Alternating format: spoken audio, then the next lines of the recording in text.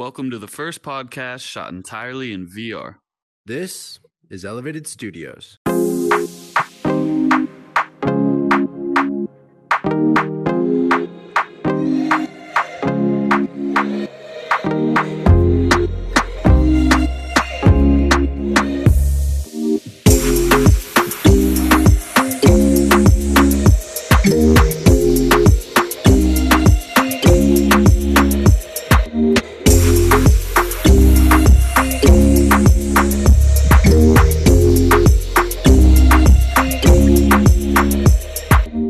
Our guest today is the developer of the Topgolf app within Oculus.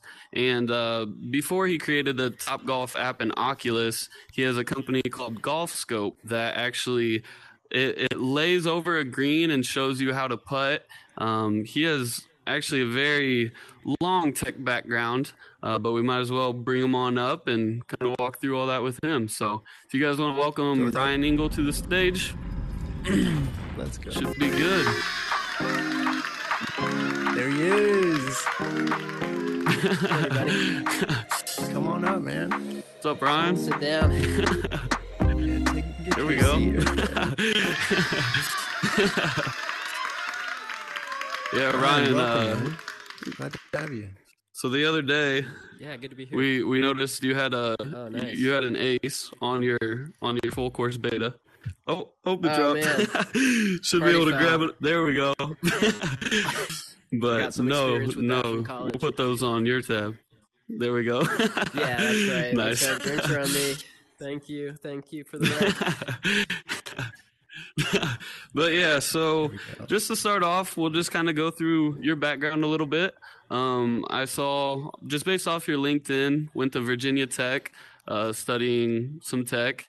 And from there, you've kind of had a very just entrepreneur-based life since then. It looked like you maybe had a career here or there, but always been trying to start your own thing and get your feet on the ground and get lifted off. And now you're here. So, Yeah. so you want to give us I a little think bit that of a pretty much- background on everything? Sure, pretty much sums it up. So yeah, I went to Virginia Tech.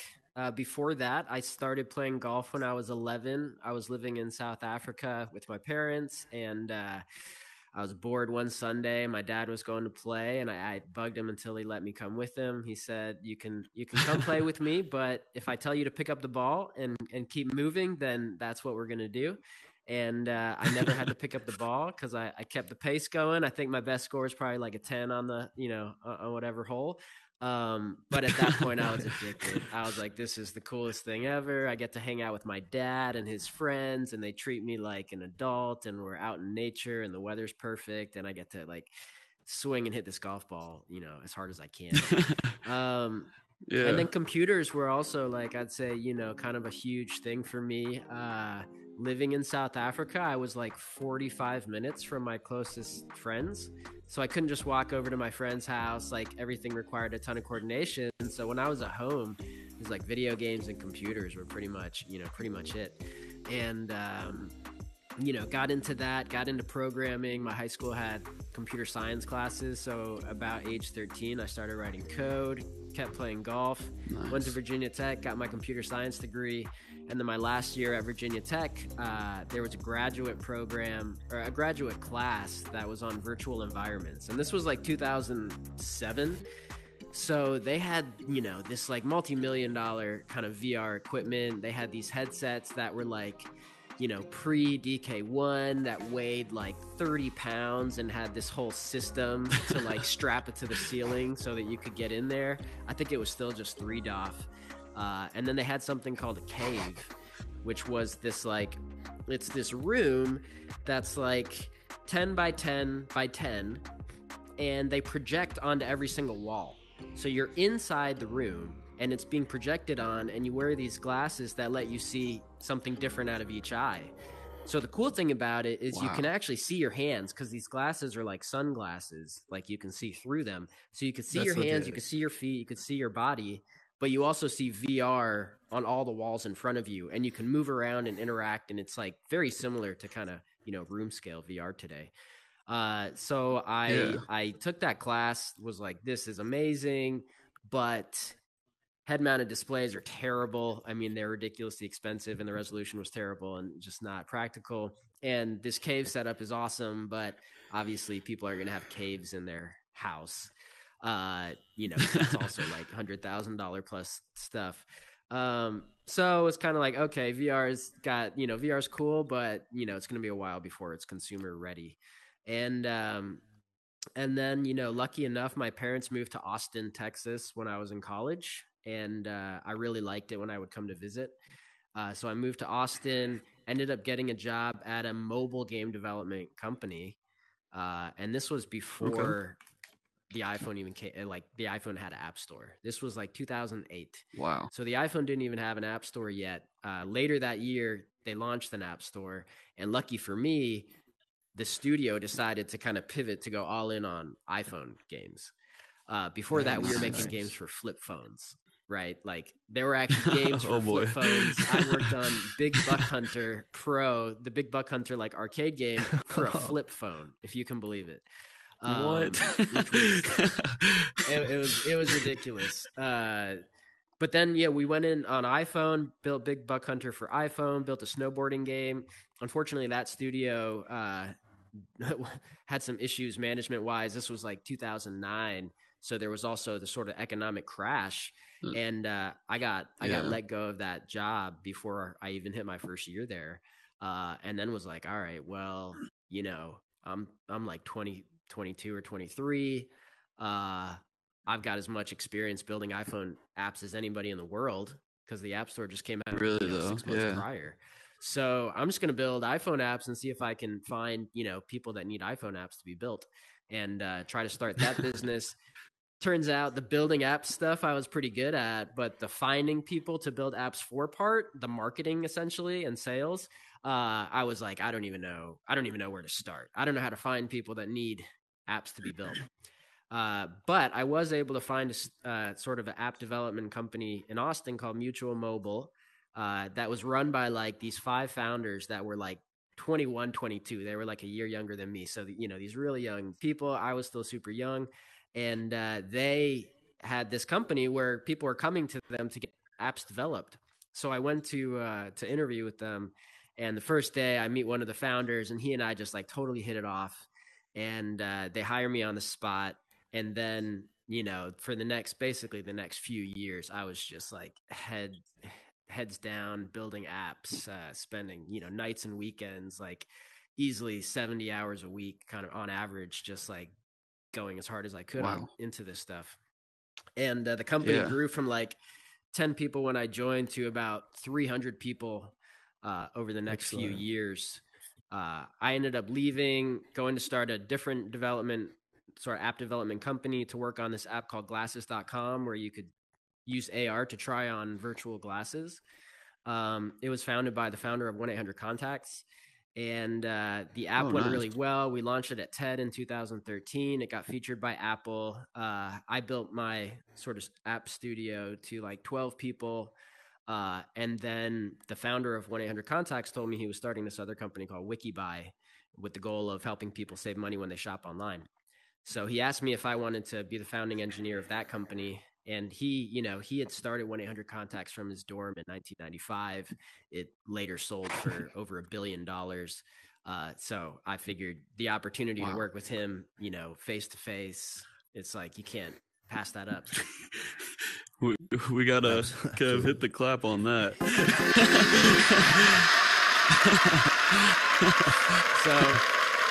So even though, WikiBuy was kind of this e-commerce web company, which frankly wasn't the most interesting thing to me, I was super into AR. The Glasses project really opened my eyes to the potential of AR. And, I think the DK1 came out that same year and I tried it and was like, oh man, okay, HMDs have a future, but DK1 is still pretty rough around the edges.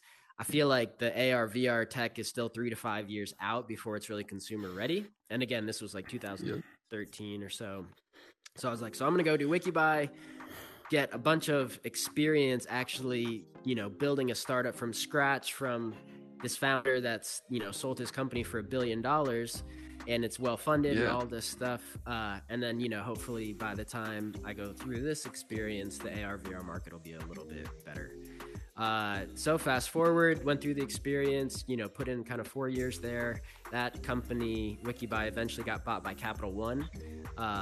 So it worked out really well for everybody involved. And I left right before the acquisition to go found GolfScope with the purpose of using AR to help people putt better by showing them the contours of the green and the break from the ball to the hole.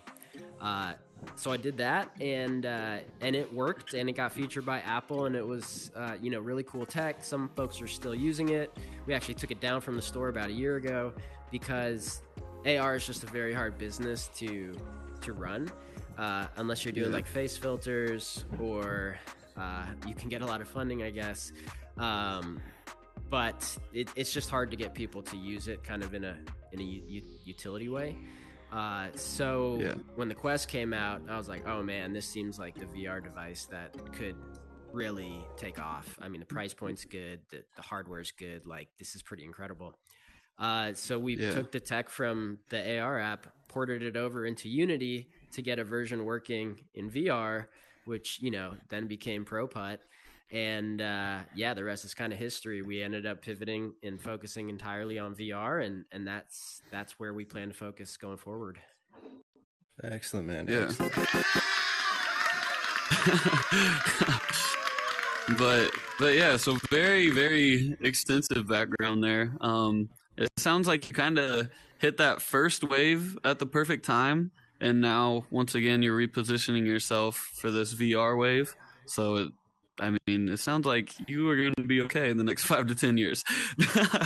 But so the past month or so, I came across the Topgolf app. Also on your Twitter, you have a great Twitter, by the way, for with tips and advice on other developers.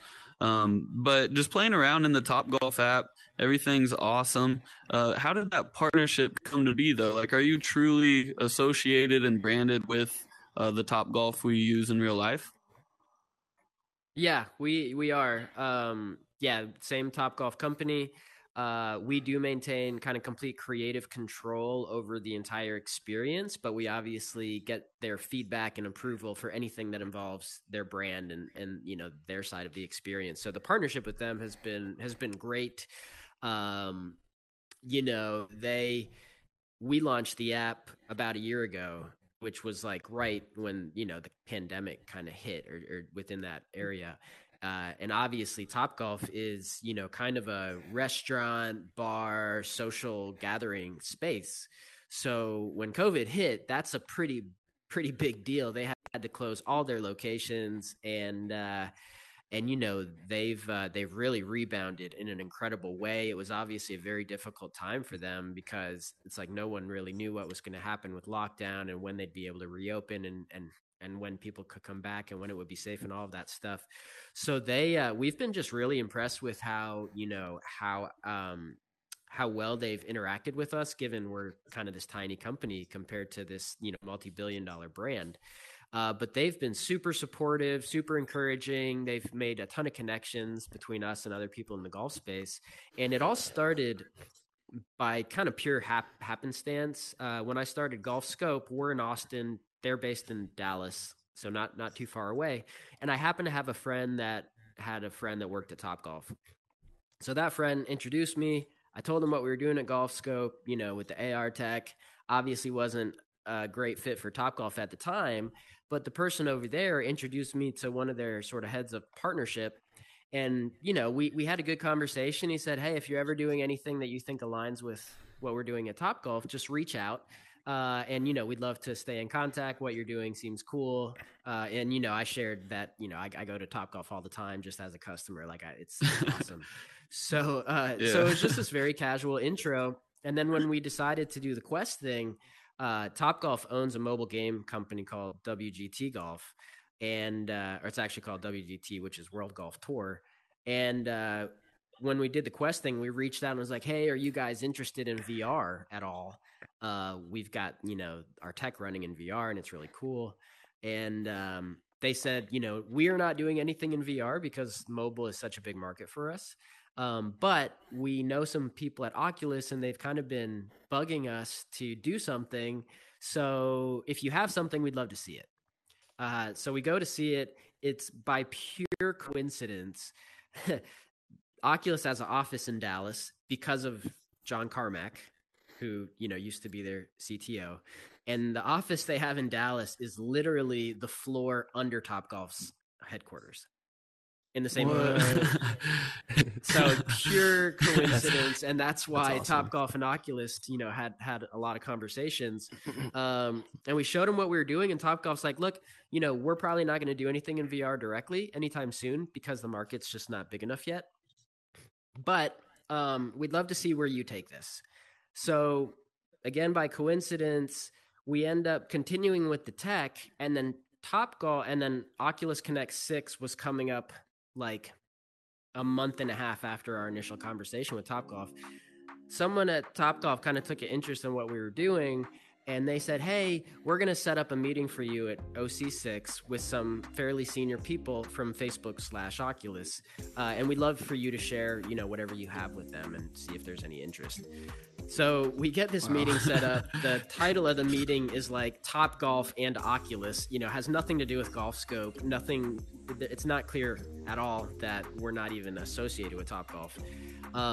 And we go to this meeting, and basically, the table gets handed over to me to kind of tell Oculus what we're planning on doing. Just so happens that both of the guys in the meeting were golfers, loved golf. We had this pretty awesome demo where you could hold a real putter and hit putts in VR, and ended up kind of giving them the presentation on why we think golf is such a good fit for VR, why we think we're the people that can do it. Again, there's kind of this unspoken assumption that this was all sort of under Topgolf's brand. And the Facebook Oculus people just like went crazy for it, spent a ton of time in the demo. We're having a blast. And we ended up sort of securing a spot in the Quest store, which is not easy to do. At the time, I had no idea how hard it was. But we kind of got in because of the demo and because of Topgolf. And then after we got in, we basically went back to Topgolf and was like, hey guys, like we're already in the store. We might as well partner together now and take advantage. And Topgolf was on board, and we struck a deal. Nice. Wow. Yeah. So circling back to the creative side of things and coding and things like that.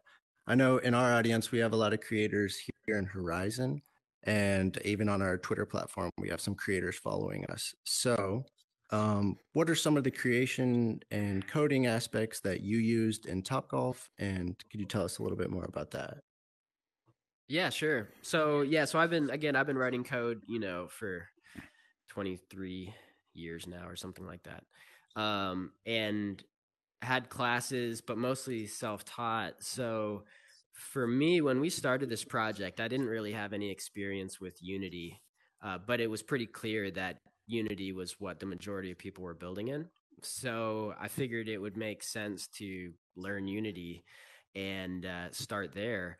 And, thankfully, it's just these days, there's just so much information out there from tutorials, Yes. YouTube videos, walkthroughs, advice on Twitter, everything like that.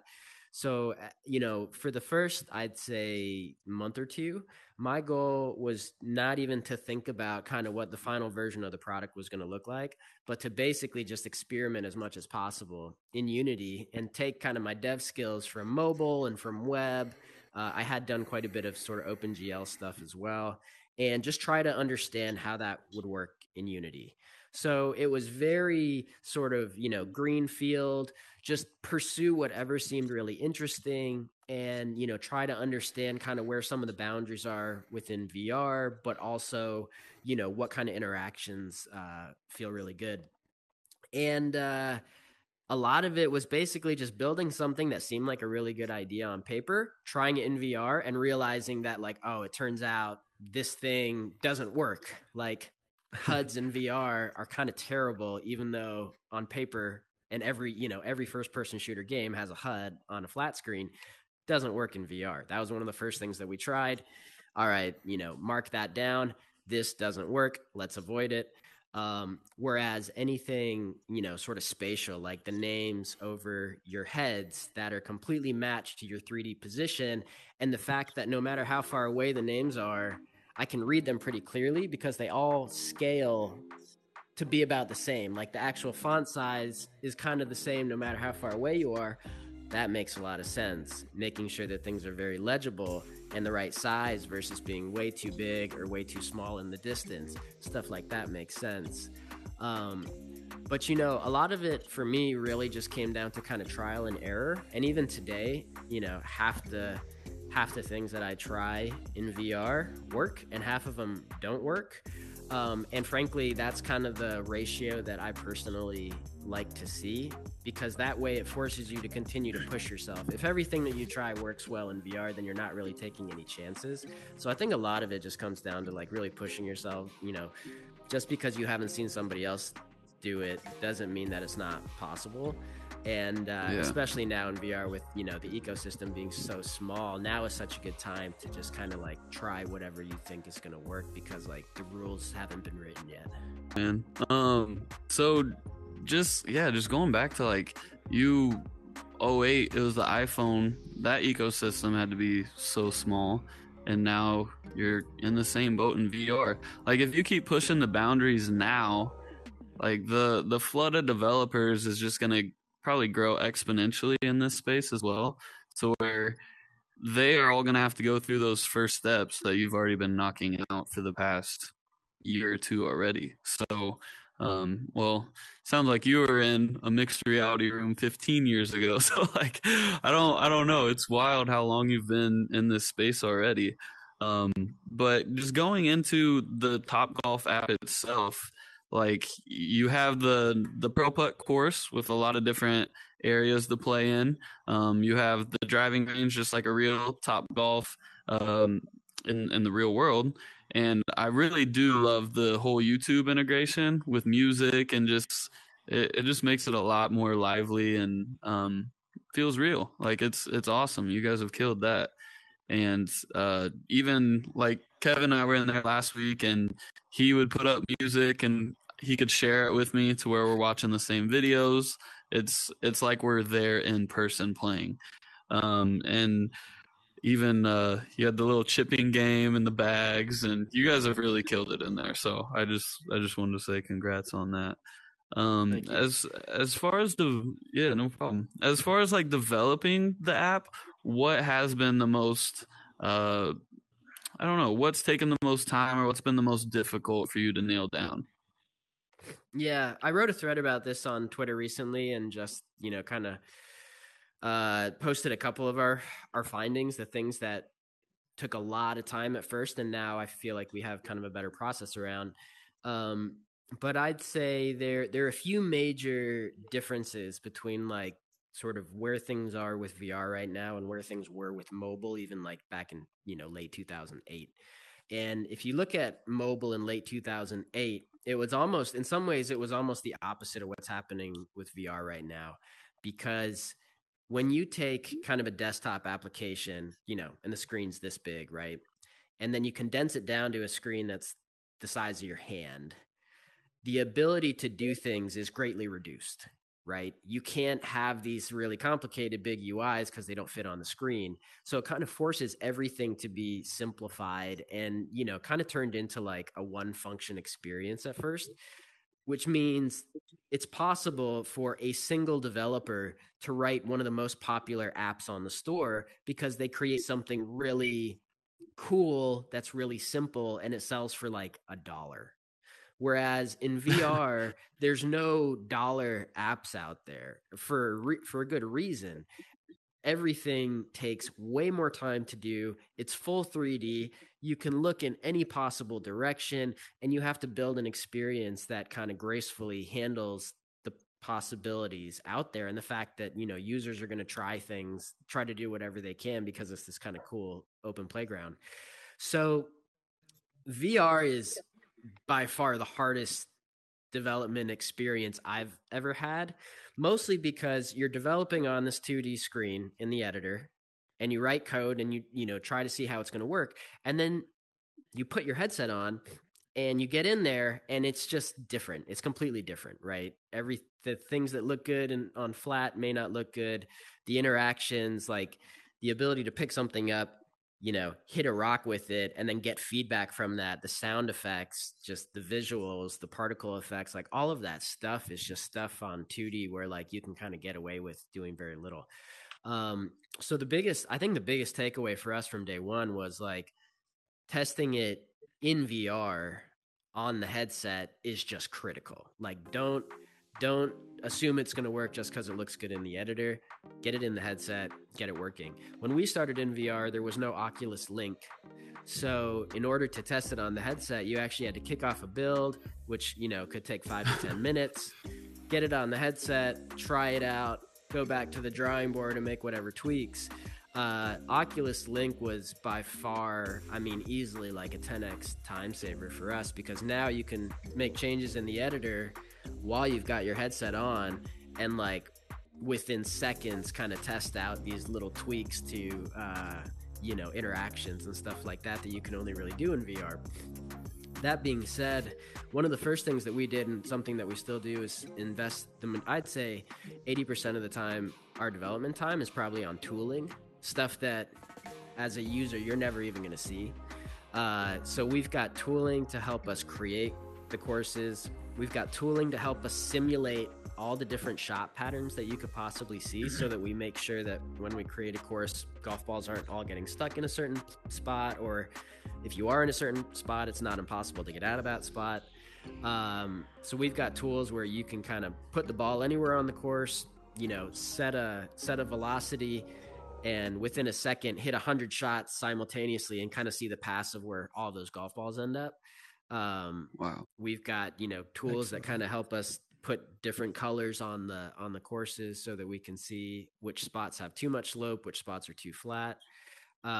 We've got tools for multiplayer where we can kind of simulate another player playing with us, so that we know, what happens when it's the next person's turn, what happens if they hit one out of bounds, what happens in these sort of edge case scenarios. Let's make sure that we have tools to simulate every possible scenario, so that we're not spending a bunch of time in the headset trying to recreate a very odd thing. We can capture it and replay it and then fix it in the editor to kind of save that time.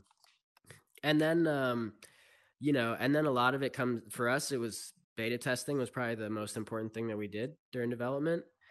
From the very beginning of the app, a year and a half ago, we posted on Reddit, showed some screenshots of kind of where it's at, and started collecting emails from people that were interested in testing it and being beta test people. And I think, one of the things that I think we did well, even though we hadn't done beta testing before, was batching your betas. So kind of, when we went into it, I was under the assumption that maybe we'd have 2 or 3 iterations of the beta, and then it would be good enough, and then, we'd launch it. Of course, I'm under the assumption that the first beta is already awesome. But as soon as you get real new players in there, they're all like, I don't understand how this works. This doesn't make sense, da-da-da-da-da. And we ended up going through 7 different rounds of betas, Wow. 7 beta releases. And every time we would do a new beta release, we would add new people. So we'd always add everybody that was on the last beta to get their feedback, and then add at least 50 new people, so that we'd have a fresh perspective with each beta to make sure that we kind of fix some of the issues that were initially really confusing, but over time you learn to understand. So for anybody creating stuff out there, just make sure every time you have a new version of it, you always have new people coming in and giving you brand new feedback, because that first time experience is going to leave the biggest impression. And if people get stuck in the first time experience, there's a good chance they're never going to have a second or third time experience, which is where, things may start to really feel polished. That was a big part of it. And then I'd say Discord was kind of the last big piece that made a huge difference, where we started Discord from the very beginning to get that kind of real-time feedback from people. Nice. Yeah. So we have a ton of audience members in here today that pretty much all the names I saw before we came up on stage, they're world creators. Yoda was our first guest. He actually built a world that Facebook essentially hired him to be a general contractor for. He has tons of experience. I know John up there. He just had a world featured in the Facebook Horizon Plaza. So we got some impressive people out there. That's great feedback, though. I mean, beta testing, inviting friends, but like you said, having new people for each batch. And one thing in Horizon that I think crosses over to the Topgolf app as well. There's a user in here who has the most visited world. His name's Sandwich, and he basically created his own physics within Horizon. So I was curious how the physics in Topgolf work. Like, how do you gauge how far a putt goes, or how far the driver versus the wedge versus the iron goes? Like, I don't know. I feel like that'd be pretty complicated. Yeah, it is. We wrote all of the physics in the game. 100% of the golf ball physics are completely, self-built. So it's not using any of, the Unity physics system, because it just didn't quite line up right for us. The good news is golf is a very well-studied activity. And there are a lot of very technical papers out there to explain how a golf ball works, right? Because golf balls kind of have the dimples on them, right? And that can have a big impact on kind of how the ball flies through the air, and whether it curves, and how much spin it has, and whether it goes up or down or left or right. And, thankfully that's all kind of documented stuff. So basically step one was reading through all of these papers to try to understand like what's actually happening to a golf ball at any given point. And then, taking the equations from these papers and translating them over to write in Unity, so that every single frame, we're calculating what should happen to the golf ball, how much spin is on the golf ball, what the effects are. And it's something that, I mean, literally right before this call, I'm making continuous tweaks to the physics to kind of account for different scenarios that are not necessarily documented, or things that just have a lot of variance to them. Like if you're on a golf course where it rained the night before, everything's pretty soft. The ground is soft, right? So if you take a golf ball and you throw it into the ground as hard as you can when it's soft, it's going to kind of bounce a little bit and stop. If it's been really dry for a while, you throw it into the ground, that thing might be almost like concrete, and it's just going to bounce and just roll out. So there's a ton of kind of handling those situations, and then even having control over what's the dryness of my course, what happens when the ball hits fairway or rough, or all these things. So again, that's kind of where tooling comes in. And in order to get the putts working, step one was just like, okay, we're just going to do a 1-to-1 translation. So if a putter was actually moving as fast as it is in VR, and all the units, are kind of real world units. So if a putter's moving at 20 miles an hour and you hit a golf ball, what should happen in real life? And we kind of started by taking these sort of known values and just making sure that our equations would lead to the same result there. And then we realized that, one of the big issues with VR is you're not actually holding a golf club. So getting your controller to go at 20 miles an hour, where I could just do it with a flick of the wrist, is totally different than doing it with a golf club, where you actually have to create real force to get the club to move. Yeah. So that's why in all of our games we have the power bar, because different players have different preferences. Some of them like it to be just a complete 1-to-1 match based on the speed of their own movement. Some of them realize that because there's no weight, they kind of tend to go a lot faster. Therefore, they want to reduce the power. So we have, controls that are obviously not possible in real life, that just make a lot of sense in VR. And then frankly, it all just comes down to, again, beta testing. Since I've been playing golf for quite a while, I have a feel for what I think is right. My co-founder's been playing even longer than me. He's been playing since he was like 4. So he's got a feel for what he thinks is right. And, what we found is that if we can kind of match his feel and match my feel, most people tend to be pretty happy. But then we've got to test it with people that don't play golf whatsoever, because they're not going to have that same feel of what it's like to actually golf. And we want to make sure that we have an experience that's really easy for people that don't play golf to get into as well. So at the end of the day, we have kind of had to tweak a lot of the physics just to make it feel better, or be a little easier in some situations, because you're still playing a game. Like, we want it to be fun. We don't want to make it super realistic and then make it basically impossible for anybody to play. Just quick question, how many developers do you guys have, like, working on the app at once? Wow. Not bad.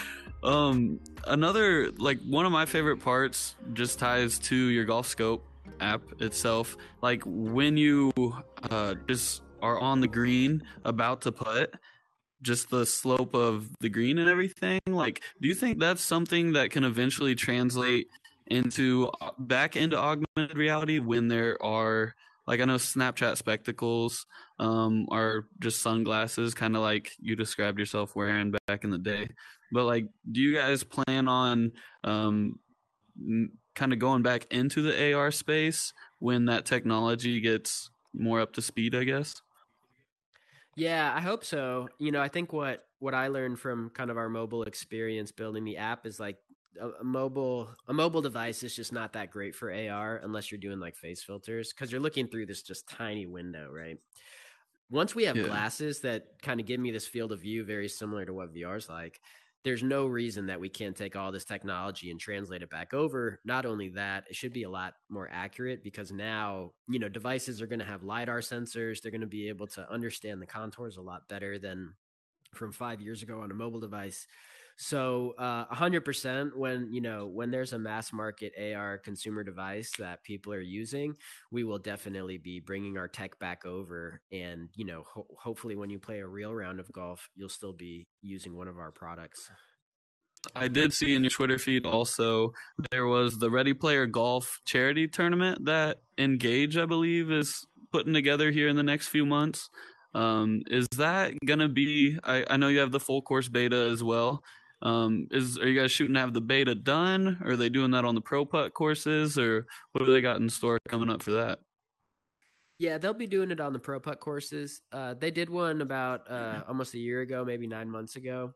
The first version of it, and this was still on Quest One and everything, and they did a great job. And since that went so well, they're doing another, even bigger version. Every Friday, they have Friday friendlies where you can go join up with people and play rounds of Pro Putt. Oh, nice, So nice. this next one will be with Pro Putt, and hopefully the one after that, assuming this goes well, they can try out full course. But full course won't. We're shooting for like probably a November/holiday release for full course. Even though Nice. I think where it's at right now is really solid. We just sent out beta one, so I'm under the impression that we'll probably get pretty close to that 7 number again. And we just really want to leave a good first impression on people that try it. So we're gonna add as much polish as we can before we push it out. Yeah, Excellent. for sure. Um, and with that whole, like, tournament feel, uh, that's just a charity tournament, but something that is just continues to grow and grow would be esports as a whole. And I was in Top Golf the other day, just playing some random people in there, and it was still fun. You just talk to them like you're meeting people in real life. But do you guys have anything in the works or a vision for any sort of esport tournament? Or, like, I know there's a VR Masters League where there's actual teams and stuff like that. I didn't know if you guys had anything like that in the pipeline. Yeah, we do. It's actually something that we were kind of hoping to get to before we even released full course, but just based on how fast the year's been going, and the after you release something live, there's a big sort of maintenance cost, and that's been a learning curve for us to figure out exactly how much time we need to spend on just maintaining what's already out there. So unfortunately, we're kind of hoping to have tournaments already, a V1 of tournaments already live right now, but the reality is we're going to have to put it on the back burner until we get full course done, just because we don't want to risk that release. But tournaments are one of the things that internally, it's probably, other than full course, it's the thing that we're the most excited about. And I think the good news for us is golf already has tournaments. They have at least one tournament every single week. The British, or the Open just finished, which is like the last major of the year. And, they've already got a very specific sort of a structure for how tournaments work and who gets into the tournament and what you win and everything like that. So our goal is to kind of build something based on how golf already works in real life, but obviously edit it a little bit to make it more convenient for VR because it is a different medium. But yeah, it's one of the things that I hope our players really like. Our most active players definitely ask about it all the time, and we want to do something that's not just tournaments, but also kind of like leagues, right? So you can kind of find the group of people that you want to play with at a similar skill level. So that way we're not just limiting it to the best players in the world. We've got something, for everybody. Yeah. And do you think that's something players and users can monetize over time? Like, is that something to where there's going to be like a pro league with real money on the line, or is it just kind of going to be more for fun in the beginning? Or what do you guys have? What do you guys think around that aspect of things? I guess the way that we kind of look at it is, if you take golf, for example, there's the sport of golf, and then there's like the PGA Tour, right? And the PGA Tour doesn't really control the sport of golf. Golf's been around for a lot longer than the PGA Tour. It's got its own rules. The people who make the rules are actually different than the PGA Tour. We want to set up our game so that we kind of build the sport out, and then we give tools to people to kind of create the various leagues and tournaments that they want. We'll obviously have tournaments that, we officially endorse and support and promote, but we want to create kind of an environment where if you want to set up your own third-party system and connect your Venmo and kind of, have high-stake games, you can 100% do that. I don't think that we'll be directly involved in kind of collecting money for tournaments at first, just because there's a lot of risk that comes with that. And we don't want to, send the wrong message at a high level. Our mission as a company is to grow the game of golf.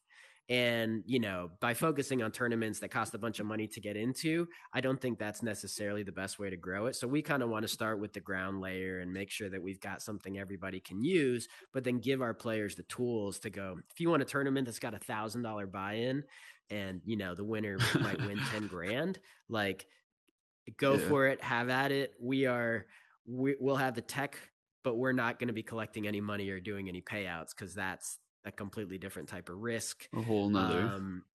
But yeah, no, I mean, I'm supportive of all sides, people playing for fun, for free, and, people putting real money behind it because they feel like they've got what it takes. Golf involves a lot of betting in real life for a lot of people. So I think that's just kind of a natural fit for a lot of the people to play. Yeah, I probably shouldn't put any money down. Kev would have me broke by now. He beat me like 2 or 3 times this week. But no, I was just curious what I know. Yeah, right. But yeah, I was just curious. I know that's a growing just field in gaming as a whole. So I was just curious as to what you guys thought about that. But yeah, really, that's pretty much all we got. I guess last question would just be like, what's next? That you're working on the full course beta, just planning a wide release of that. But just for the space as a whole, what's your vision for VR and for your company as well? Yeah, well, I'll start with our company because I spent a lot more time thinking about that. Our plan is to stay focused on golf and primarily VR golf kind of for the foreseeable future. I think one of the biggest issues with golf as a whole is just convenience and accessibility.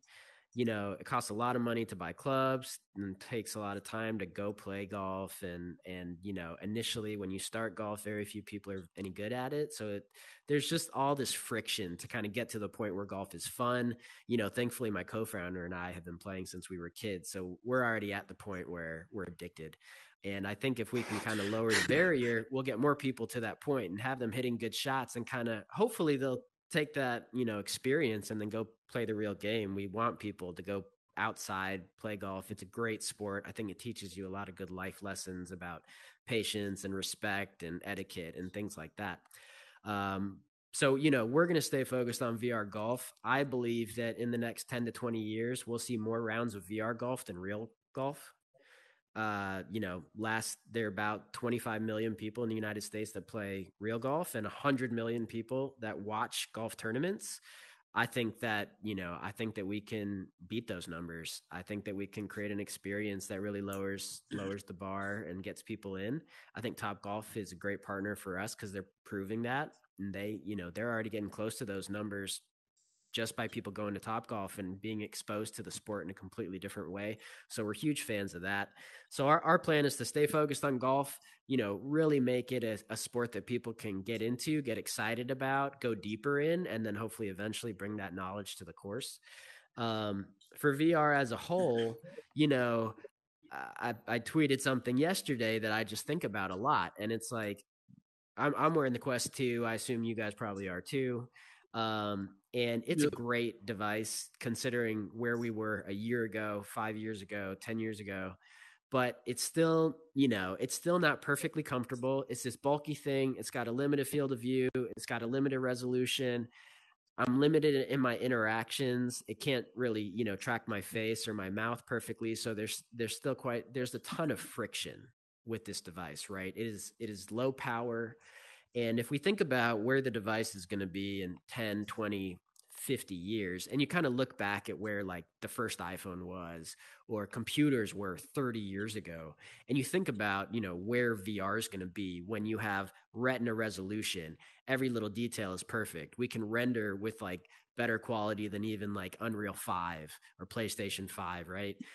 It's pretty amazing that VR is at the point where it is today, given the constraints of the hardware, and how, this experience now is like probably close to like an N64 experience realistically, right? It's like, it's very limited. So I get really excited about the idea of VR being used for more than just games, but for utility. And, when I go to work in the morning, instead of sitting in this chair at a computer desk, maybe I'm, laying back in something way more comfortable, way better for my body, wearing this very lightweight device that's, super high resolution, probably has pass-through cameras so I can still see the real world. And I'm able to kind of do my work from literally anywhere in the world, have, infinite screen resolution, and browse the internet, watch my Netflix movies, communicate with people on my team and feel like we're kind of right next to each other, and do all these things in a much more seamless way. And then when I want to take a break, I literally go to one of the most beautiful beaches in the world or one of the best golf courses in the world, play a quick round of 9-hole golf with a buddy. And it's like, for me, that's the ultimate human experience, is leveling the playing field, right? It's like, you shouldn't have to be one of the best golfers in the world or one of the richest people in the world to play one of the nicest, most beautiful golf courses in the world. In VR, there's no reason we can't let everybody do that, for a fraction of the cost, if not free. And basically just take these amazing world experiences and present them to us in a way that that feels natural, feels really good, and gives us kind of control over where we want to be in the world or the virtual world. And just, have a device that we're willing to wear all day and kind of push the boundaries of what's possible as a human.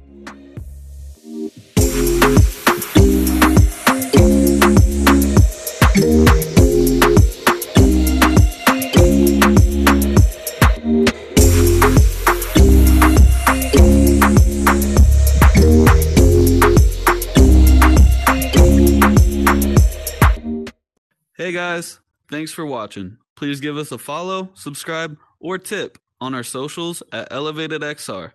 Thanks, and see you next time.